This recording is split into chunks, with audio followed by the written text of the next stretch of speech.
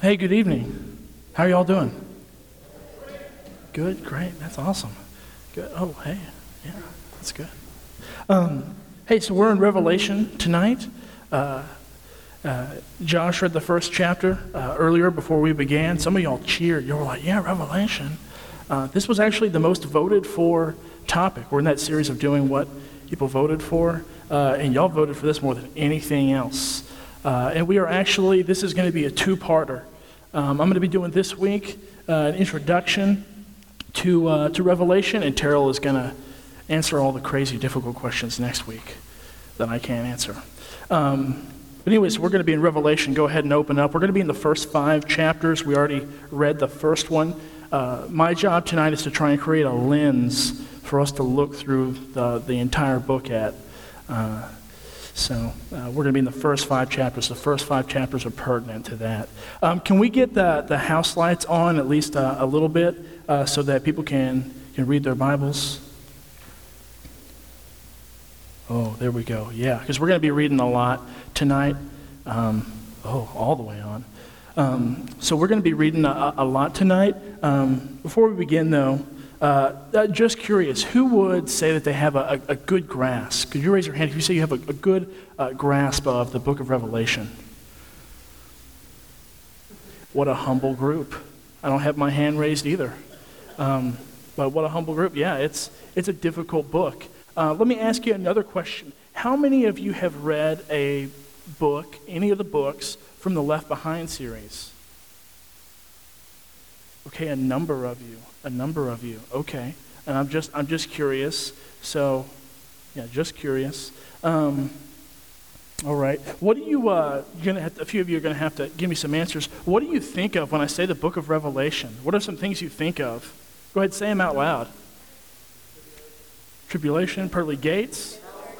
Whoa! One at a time now. One at a time. Hold on. Well, I'm just giving you a hard time. What'd you say, JD? Hailstorms. That was hailstorms, not hailstorms. Hailstorms. Okay. What else? Anything else? 7 horses? You mean the 4 horsemen? Okay, there we go. All right. 7 churches? Yeah. Okay. All right. So some of the stuff that comes to mind is the crazy stuff, which I'm serious, we're probably not going to get into tonight. The beast, the Antichrist, hailstorms or whatever. We're probably not going to get into. We're going to be looking more at the 7 churches in the beginning, chapters 2 and 3, and not into some of the crazier stuff. I'm going to leave that all for Terrell. He's going to answer all those questions, maybe. Anyways, tonight, there is a lot to cover. I'm going to try and go quickly. I have way too many notes, more than I've ever had. So I'm going to be going quickly. And I'm going to leave a lot of stuff out. You're going to have more questions and answers probably at the end because you're going to look at it and go, wait, what is this? And he didn't talk about that because there's too much in there. There's so much in there. We really need like a whole semester, if not an entire school year, to cover Revelation. And I'm going to try and do what I can to give you an introduction to it. But we already read chapter 1. Let me give you an introduction. So this is written by John, the apostle. This is written in about 95, maybe 96 A.D. John is the last living disciple of Jesus. The rest have all been martyred. The rest are dead. And he's on the island of Patmos is what he says. He's been exiled there. And actually, in church history teaches that the Romans tried to kill John before this, that they boiled him in oil and he survived. And then they just were like, we're done with you. And they shipped him here with prisoners. And that's church history. That's not in Scripture. But he is the last one. And he is he will use literally hundreds of Old Testament allusions and references. Too many. There are too many. He will not stop. Every time, in that description of Jesus with his eyes are on fire and he's got a sword coming out of his mouth, those are all references to Isaiah, the Psalms, Daniel, Ezekiel. It's just all over the place and he won't stop, and I can't go over them all. It's ridiculous. He keeps doing it again and he won't quit. And so he uses a lot of symbol as well. you know what? You know, Jesus isn't walking around with a sword coming out of his mouth. You know, he is able to destroy his enemies with a word. That's what that means. It's not walking around with awkwardly with a sword hanging out of his mouth. And so he does this all the time, and numbers are used. Like, you know, this is to specific people, the 7 churches in Asia. And really, this is Asia Minor. Common day, this is the country of Turkey. It's where all these cities are currently located. And he'll say 7, and really what he means is completeness. He means wholeness. There aren't 7 churches only in Asia Minor and Turkey. There are more. If you read Colossians, Colossae is like right next to all these churches, but he doesn't mention them here. I don't know why. What he wants is completeness. You know, and he mentions the 7 spirits of God. We don't worship 7 Holy Spirits, all right? Father, Son, and 7 Holy Spirits. We worship the Holy Spirit. And 7 is this completeness. The complete power of the Spirit is with Jesus. That's what that means. And that's going to happen throughout Numbers like that. It's going to happen a bit. So let me see. I'm going to be looking at my notes a bit. All right, so open up. We're going to begin in chapter 2. Go ahead and look at chapter 2. There are 7 letters, or what they're called. They're really like messages that Jesus gives to 7 of those individual churches. We do not have enough time to cover all of them, and I apologize. I wish we could. I've chosen 3. The first 2 that I've chosen, I believe, are very pertinent to this group right here, this room and this church in this country. This book is not just for the future. Most people try and decode stuff that's in here. It's not meant for that. It's meant for us right now, and it's meant for the church here, these 7 churches right then. That's what it's meant for. And so we're going to look at that. The 2 of them are pertinent, and another one, a third church we're going to look at, which we will have a hard time identifying with, Smyrna, because they're being persecuted. I want you to look and see the times that they are living in, that these churches are living in, so we can get a better understanding of the rest of the book of Revelation. But we have to get their mindset. And then also some of this directly applies to us as well, what they're going through. It hasn't changed throughout the ages. These 7 churches, these issues they're dealing with, we deal with them too, all over the world. All over the world. So the first one is the church at Ephesus. So we're going to start there in a second. Just so you know, there are a few things that happen in every single message, especially if you I'm going to say this in case you look at the other ones later. First of all, John is going to start with a description from the first chapter of Jesus, like bronze feet, the sword coming out of his mouth. He'll start with that description. The second thing he'll do is Jesus will reveal his knowledge of the church, and he will give praise and rebuke where he sees fit. A third thing he'll do is he'll tell them to listen to what the Spirit has to say. A fourth thing he'll do is he'll tell each and every church to conquer or persevere. And then one last thing he will do is he will give them a promise. He will promise them something. It's different for each of them individually, and it comes true or it happens again at the last vision in Revelation 21, 22. We won't get to it, but a promise he makes each of the churches comes again at the end, at the fulfillment. So I want you to know that because that's going to be the layout of every single one that we look at. So let me flip this real quick. So I'm going to read. Hold on. No. Yeah, that's where I want to be. Revelation chapter 2, and we're going to look at the first church, Ephesus. So that's verses 1 through 7. Let me go ahead and read this. To the angel of the church in Ephesus write, the words of him who holds the 7 stars in his right hand, who walks among the 7 golden lampstands. I know your works, your toil, and patient endurance, and how you cannot bear with those who are evil, but have tested those who have called themselves apostles and are not, and found them to be false. I know you are enduring patiently and bearing up with my name's sake, and you have not grown weary. But I have this against you. You have abandoned the love you had at first. Remember, therefore, from where you have fallen, repent. Do the works you did at first. If not, I will come to you and remove your lampstand from its place unless you repent. Yet this you have, you hate the works of the Nicolaitans, which I also hate. He who has an ear, let him hear what the Spirit says to the churches. To the one who conquers, I will grant to eat of the tree of life, which is in the paradise of God. All right, so this church, the Ephesian church, Jesus has some great things to say about them, some good things. He says that they have a zeal for the Word, a deep zeal for God's Word. They hate evil. They've tested false teachers and found them wrong. They rebuke them.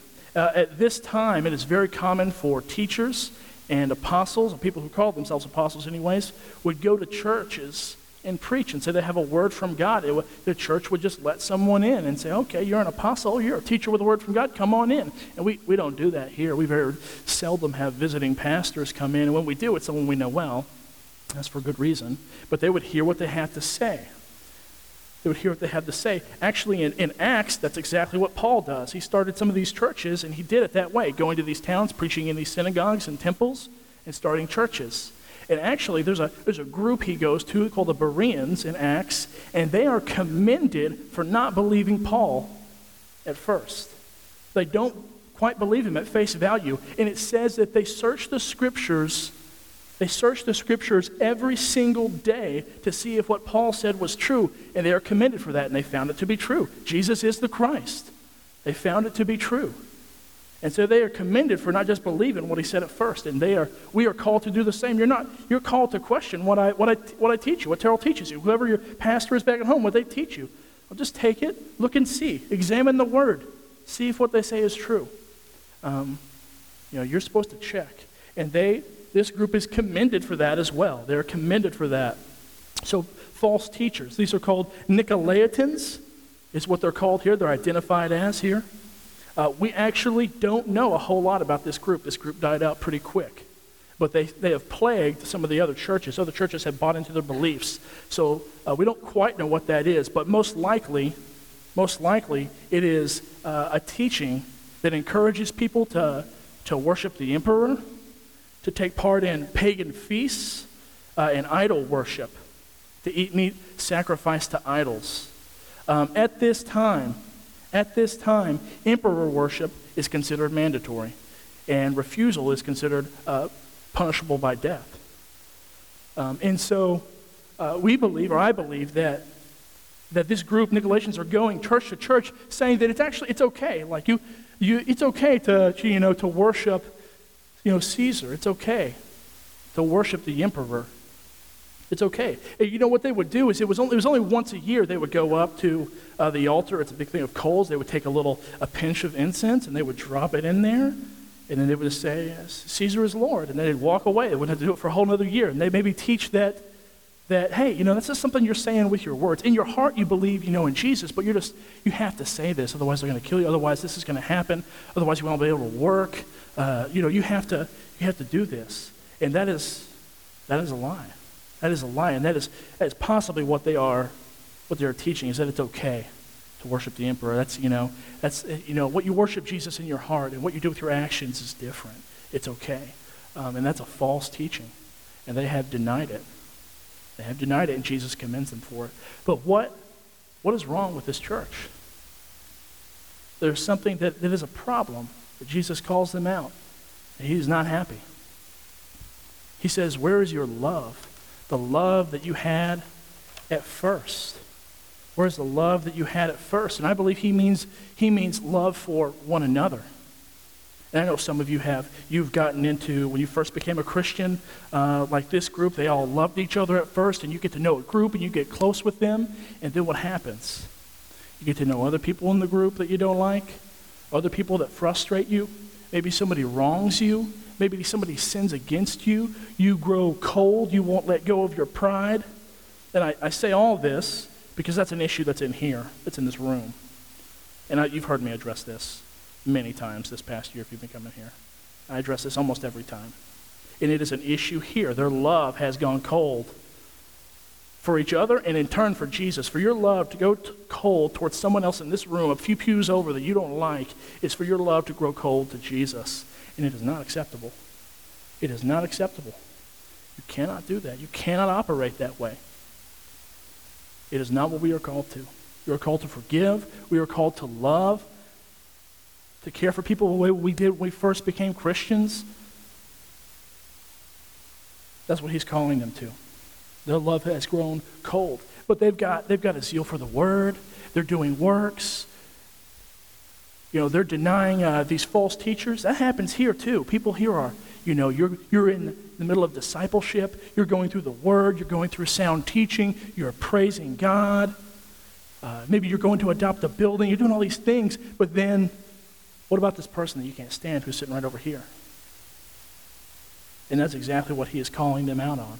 And that's exactly why I wanted to cover this church. It is an issue. It is an issue here that we're called to repent. And I'm going to continue to address it as long as it's an issue, because Jesus says he's going to remove our lampstand if he does. Now let me tell you what that means. Let me tell you what that means, because he says that to several churches. This summer, I am going to England with my wife. My wife's English. She's fancy. She's got an English family over there. And we're going to see family, and we're also going to do some touristy things. And we're probably going to see some really lovely, old, magnificent churches. Lovely churches that have been around for hundreds of years. And those churches are empty. They are empty. Religion in England is in a textbook. They are empty. I say they're empty. They're filled with tourists like me. That's who's in those churches. Their lampstand is gone. Their light does not shine in that church. There are Christians. Actually, in England, house churches are really thriving right now. But those old churches, they're empty. They're empty. Their lampstand is gone. Jesus has removed it for one reason or another. It's gone, and that is scary. And that happens here. That happens in this town. The last couple of years, I got to know a pastor here at another church. I won't say which one. And he and I would meet sometimes, and every time we would meet, he would say, Andrew, I feel like the Holy Spirit is not in my church. Every time I preach, every time I'm there, it's like it's absolutely dead. And he left. He's gone now. He felt every time he was there, it was dead. That happens even here. It happens here, okay? It's not just some other people. That happens here. And if people are bitter against one another here, like some of the Ephesians, it'll happen here too. Who wants to be a part of a church with divisions, bitterness? It'll happen here too. I pray against it, and I'm going to continue to address it until it's no longer an issue. And it may always be an issue, but we're told to conquer over that. Going for a bit. I've got 2 more churches to go. Let's continue. Let's continue. We're going to skip ahead to the last church mentioned, and I want to go to this one because I believe it pertains to us. We're going to go to the church in Laodicea. That's in chapter 3, verse 14. Chapter 3, verse 14.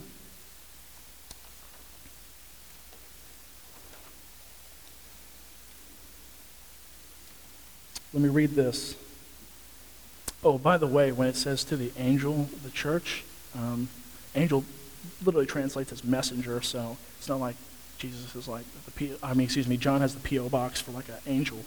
I believe it's messengers, just because I know that's probably a question that you might have had. Anyways, verse 14. To the angel of the church in Laodicea, write, the words of the Amen, the faithful and true witness, the beginning of God's creation, or the source of God's creation. I know your works. You are neither cold nor hot. Would that you were either cold or hot. So because you are lukewarm and neither cold nor hot, I will spit you out of my mouth. For you say, I am rich, I have prospered, and I need nothing. Not realizing that you are wretched, pitiable, poor, blind, and naked. I counsel you to buy from me gold refined by fire, so that you may be rich, and white garments, that you may clothe yourself, and the shame of your nakedness may not be seen. And salve to anoint your eyes, so that you may see. To those whom I love, I reprove and discipline. So be zealous and repent. Behold, I stand at the door and knock. If anyone hears my voice and opens the door, I will come in to him and eat with him, and he with me. The one who conquers, I will grant him to sit with me on my throne, as I also conquered and sat down with my Father on his throne. He who has an ear, let him hear what the Spirit says to the churches. This is by far the worst of the notes, the little messages Jesus has for the 7 churches. He has nothing good to say to this church. Absolutely nothing. They're not commended for, having love or, not believing in a teaching or persevering. They got nothing good to say to them. Nothing. And it is haunting. It is convicting. This church right here is broken. And I cannot think of another letter, another church described in here that fits the American church more than this. And people even, I don't think it's our greatest issue, but in this room, this right here. This right here. Let me tell you what their issue was. Their faith was in their possessions. Their faith was in this world. This is the richest city in that entire area. The absolute richest city. In 60 AD, there was an earthquake that completely destroyed the city. And they didn't ask Rome for help. They bankrolled the entire rebuilding with their own gold. They are real rich. Real rich. They've got 6 miles of concrete that takes cold water from the springs in the south all the way up to their city. That's a multi-million-dollar project in our day, and they pay for it on their own. They're very rich. And by the way, that 6 miles cold water traveling through concrete this wide eventually gets lukewarm. It's lukewarm. And Jesus is actually speaking to this church very directly. Very directly. He's saying things that pertain to them. He says, get salve from me for your eyes. Because they are infamous for their incredible medical school and for the eye salve that comes out of their city that they sell. And he says, buy it from me. Their gold, the eye salve, the clothing, he is pointing to how rich they are. They are very rich. And all their hope is in their goods. All their hope is in their own advancement that they have. And he says, you don't even know how broken you are. You don't even know. And let me tell you, that is prominent where we live and prominent here. There are individuals here who your faith is in your goods. Your faith is in your money. Some of you have come to school here so that you can get a good job and make a lot of money. And there's nothing wrong with that. The question is, where's your heart? Is it because you need money to survive, or because you need money to feel secure? That's a serious question. Most of you are going to have to face that, because most of you, when you're going to college, you're going to make decent money, not good money. What are you going to do with that? Where's your heart in that? There's nothing wrong with making good money. What are you going to do with it? Where's your heart in that? I know people who make a lot of money, and they just give it all away. I know people who live on 1/10 of their income, and they bankroll churches being built, schools, orphanages, people who make a lot of money, and they live on very little, and you wouldn't even know. You wouldn't even know. And they float. At City Impact, you've heard me talk about that some. There have been years in their past where they couldn't even pay people. And this man just, what do you need? You need 20 grand, you need 50 grand, just writing checks. No big deal. And that actually happens here at this church. Most of our population here is college students. And so you don't have a lot of money, and that's okay. That's just fine. And there are people who just bankroll this church. We're worried about budget, and somebody writes a $25,000 check. It's like, what? And there's nothing wrong with making money. The question is, what are you going to do with it? And are you worshiping it? Why do you want a great job? Is it just for the money? Is it so that you can build up wealth for yourself? That is going to fail. That is going to fail. And Jesus is nauseated with this church. They make him sick. They're making him sick. And they do not realize how wretched they are. Jesus meant it when he said, blessed are the poor in spirit, who know that they are sinners, that they are in deep need. This group thinks that because they are financially sound, because they are well off, that God loves them and everything is good. And being, blessed with money is a good, that's from God. But their faith is in that. They stand on that instead of the blood of Jesus. And that is not acceptable. It is not. What are you going to do with the money that you make? Why are you trying to make all that money? Is that where your security is coming from? Because it will secure you in this life. It will. Not the next one. It's definitely not the next one. Now, these are stern words from Jesus, very stern. But what does he say? He says, I rebuke those whom I love. He loves this group. They are making him nauseous, but he loves them. He loves this group, and he is knocking at the door of this church. Let me in. Let me into your church. And even now, churches all over the place, he is knocking, wanting to become a part of what they are doing. And right now, this church is just not. It's just not. And it is sad. And it is very convicting. Very convicting. Let me, we've got like another church to cover and like 2 more chapters. We've got a lot to say. Let's go to the last church I want to cover. That's the church of Smyrna in chapter 2.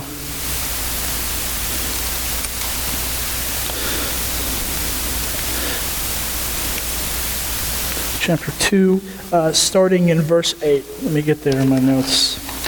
So I want to cover this one because I want you to understand the mindset of the people who are living in this time. And some of them are dealing with issues with money and with divisions, and many of the churches, though, are dealing with persecution. Where other churches have gotten away with not having to worship the emperor, this one hasn't.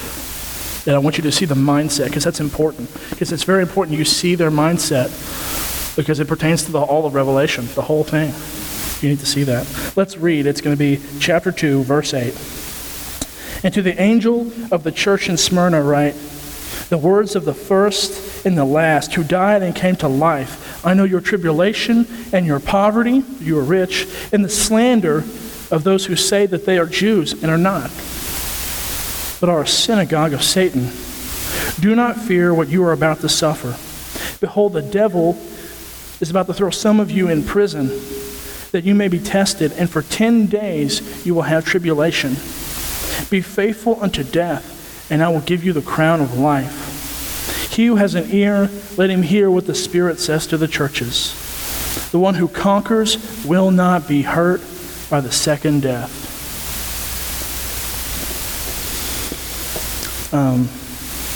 So this, when he says, by the way, when he says his church is poor, he means it. He means they're actually poor. And this, where they're at, to actually work with the trade guilds, you had to take part in the pagan feasts. So they literally could not work, or they couldn't work with what they were taught. So they had to work for almost nothing. They couldn't be a part of this big working group, because work and politics and religion and power are all intermingled at this time. And they're just cut out from all of it here. They are actually poor. They are actually poor. And then Jesus says, some of you are about to be in prison for 10 days. And it doesn't just mean, it might mean literal 10 days. I mean, Jesus was arrested, tried, and crucified in less than 24 hours. So 10 days. It may actually be 10 days. But what does he say? He says, be faithful unto death, and I will give you the crown of life. Jesus expects them to be ready to die, and some of them will, and some of them already have. The next church we can't cover, Pergamum, someone's already been killed. Jesus calls him by name, my faithful servant Antipas. It's his name. He's already been killed. He's already been beheaded for not worshiping the emperor. And so this group is about to face it. He says, be ready to die. Be ready to die. And this isn't just now. This is all over. This applies everywhere. This applies not just at this time, but later. There's a famous bishop, Polycarp, who was a bishop of Smyrna, who 60 years after this, he would be burned at the stake for not worshiping the emperor. This continues on throughout history. They burned him alive, and he was actually 86 years old. I actually got a quote of his last his last words. He says, as they're about to burn him alive, 86 years I served Christ, and he has never done me wrong. How can I blaspheme my king who has saved me? And they burned him alive at 86 for not worshiping the emperor. That's the mindset we need to understand as we look at this. As we look at this book, what this group is facing, the persecution that is in Revelation that they will be facing.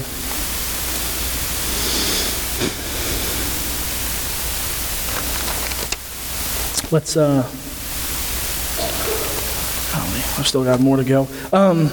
So there is this persecution that is happening, and it is very important that we look to the next two chapters because that is what they are looking to. 4 and 5 are the throne room of God, and that is what they are looking to. Polycarp was burned at the stake. Antipas, others who are being beheaded for not worshiping the emperor, that is what they are looking to. And they are just being persecuted heavily. In fact, Jesus in that last one says he calls the Jews there a synagogue of Satan. They're being persecuted, and there is nowhere to hide. When Rome first took over, Judaism, the Jews were the only ones who were allowed to worship their own God. They were the only one who, they had a pass when it came to emperor worship because they knew that every single Jew would die before they worshiped the emperor. And they gave them a pass. There was a clause for them. And early Christianity was covered under this clause. They thought, this is just a sect of Judaism. These are just some people who have they're weird kind of offspurt of Judaism. But the Jews pushed and pushed, and as this church grew, as the Christian church grew, they recognized, this is not Judaism. This is something completely different. They do not worship the same. And so Jews are hunting them down, chasing them, and trying to get Roman officials to arrest them. They're facing serious persecution. Serious. I've got to keep going. I'm going to read chapter. We're going to start the throne room in just a second. So chapter 4, verse 1. I want to read this verse and pause and tell you something real controversial.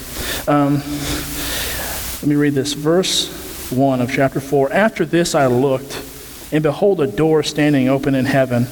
And the first voice which I heard speaking to me like a trumpet said, "Come up here, and I will show you what must take place after this." This verse, the vision is about to change. John has been hearing directly from Jesus, and now a door is opened in heaven, and Jesus says, "Come up here. Come up here." And John is about to enter the throne room of God, and he's about to see something no one in this room has seen. He's about to get to partake in this incredible vision. Incredible vision. That's what's happening here. Now, I say this is going to be controversial because if you've read Left Behind, the people who wrote Left Behind believe that this verse means the rapture.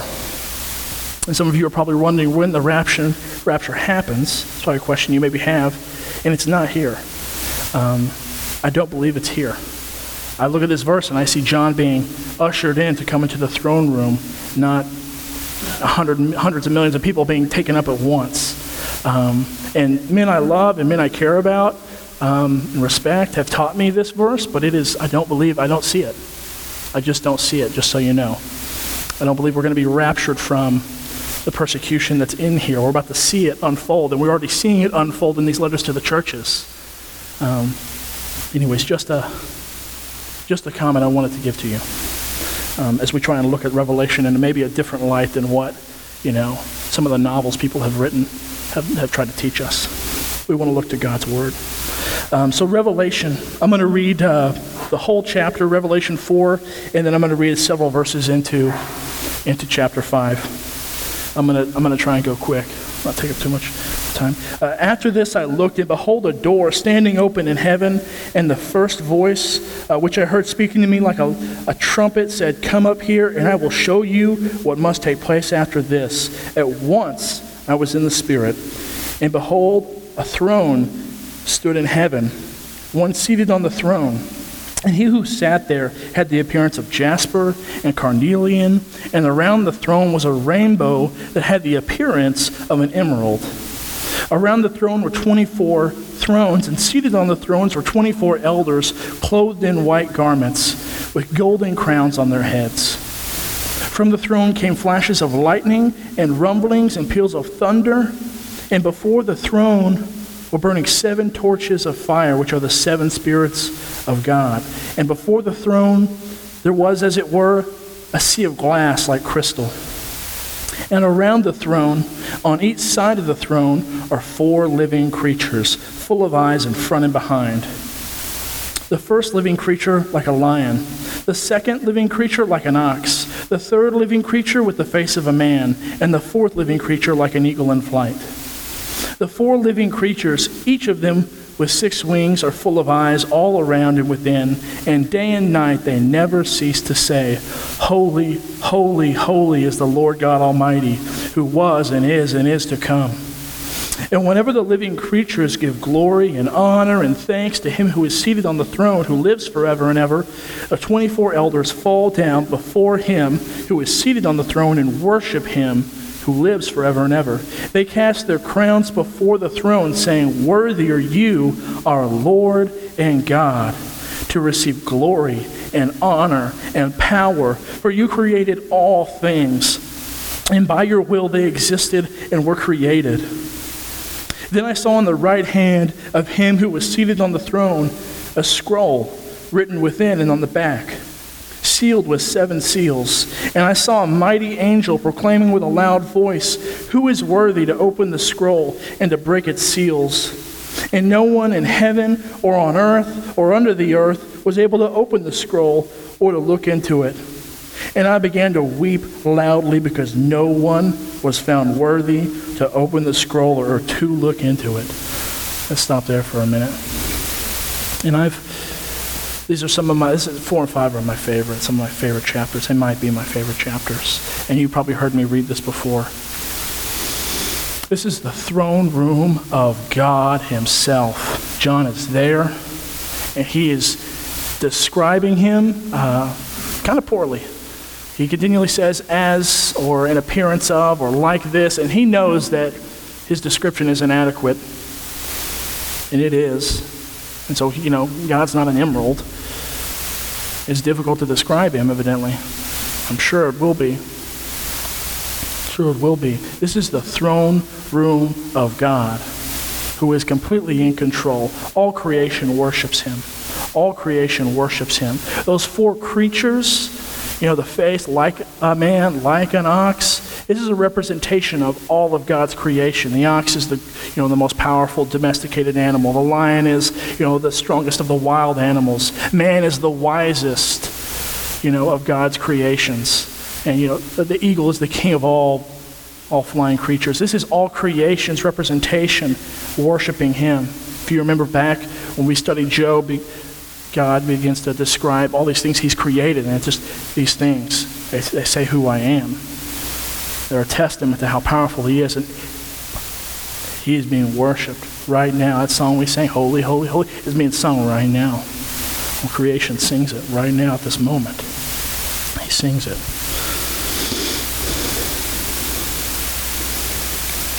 So, we've still got a ways to go. So John sees this incredible thing happen, and then there is this scroll. There is a scroll that is in God's hand, and no one is found worthy to open it, and he cries like a baby. He does, and he cries because this is the very will of God in his hands. Who is worthy to open this? Who is worthy to do the will of God? And no one can be found. Man has failed. No one is worthy. They cannot be found. So what happens in the rest of the Revelation is in his hand in this scene. He has it in his hands. He has it in his hands. And it's about to unfold. We've got to keep reading. I got to keep going. I'm short on time. Chapter 5, verse 5. I'm going to read through the end of the chapter. And one of the elders said to me, this is after he's been crying, Weep no more. Behold, the Lion of the tribe of Judah, the Root of David, has conquered, so that he can open the scroll and its 7 seals. And between the throne and the 4 living creatures, and among the elders, I saw a lamb standing as though it had been slain, with 7 horns and with 7 eyes, which are the 7 spirits of God, sent out into all all the earth. And he went and took the scroll from the right hand of him who was seated on the throne. And when he had taken the scroll, the 4 living creatures and the 24 elders fell down before the Lamb, each holding a harp and golden bowls full of incense, which are the prayers of the saints. And they sang a new song, saying, "Worthy are you to take the scroll and to open its seals. For you were slain, and by your blood you ransomed people for God from every tribe and language and people and nation, and you have made them a kingdom and priests to our God, and they shall reign on the earth." Then I looked and I heard around the throne and the living creatures and the elders the voice of many angels, numbering myriads and thousands of thousands, saying with a loud voice, "Worthy is the Lamb who was slain to receive power and wealth and wisdom and might and honor and glory and blessing." And I heard every creature in heaven and on earth and under the earth and in the sea and all that is in them saying, "To him who sits on the throne and to the Lamb be blessing and honor and glory and might forever and ever." And the 4 living creatures said, "Amen." And the elders fell down and worshiped. All creation has turned to worship Jesus. These elders are the representation of all power on the earth, all of mankind's power on the earth. It all falls under his dominion, all of it. They worship Jesus. They worship Jesus. John is crying, who will open the scroll? And then in comes Jesus. There he is. And the elder, the person who tells John, "Don't cry," he says, "The Lion of the tribe of Judah." But then John looks, and it's a lamb standing as though slain. And then he walks up to God, which is crazy, and takes it out of his hand, takes the scroll out of his hand. That's crazy. That's never happened. That interaction doesn't happen anywhere else in Scripture like that. He walks up to the Father and takes the scroll out of his hand. He is absolutely worthy. He has conquered. He is worthy. I want to talk for a second about this phrase, the Lion of the tribe of Judah. He is the conqueror. He is the king. But he is the lamb that is slain. And John uses this. It is very appropriate and very true that God does this through paradoxes. It's what seems to be absolute defeat. He is conquered. He does it again and again this way. The Son of God died on the cross. That would be an utter defeat, you would think. What appears to be defeat is not. It is victory. It is absolute victory is what Jesus has. Absolute victory. And through what appears to be, I thought he died. And then he's raised. And that message is given because these churches, Smyrna, the church we just talked about, the ones who Jesus said, "Be faithful unto death," it is the same. They appear to be losing, and they will lose their lives. Jesus meant it when he said, "You have to pick up your cross and follow me." He meant it. They will die. They will die. And they will have victory here. Jesus died. He has victory here. Dominion is his here. And there's this tension, right? He is reigning, but they are being persecuted. And it is, Terrell will probably talk about it next week, this tension, this conflict between two kingdoms. Because the kingdom of God is here. I mean, last week in this room, in the morning, or was that the week before, 15, 16 people got baptized. The kingdom of God is here, working, and yet there is persecution, and we live in this conflict, and so do they. And this is given to them. This is given to this church. They are to look to the Lamb, to the one who has conquered, to see his example. And so are we.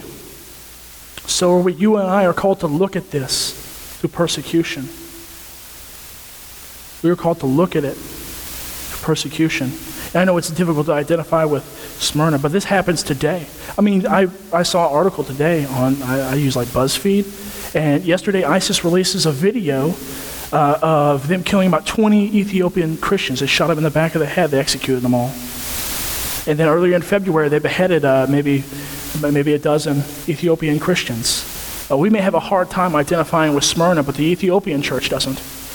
They're being killed. They're being killed.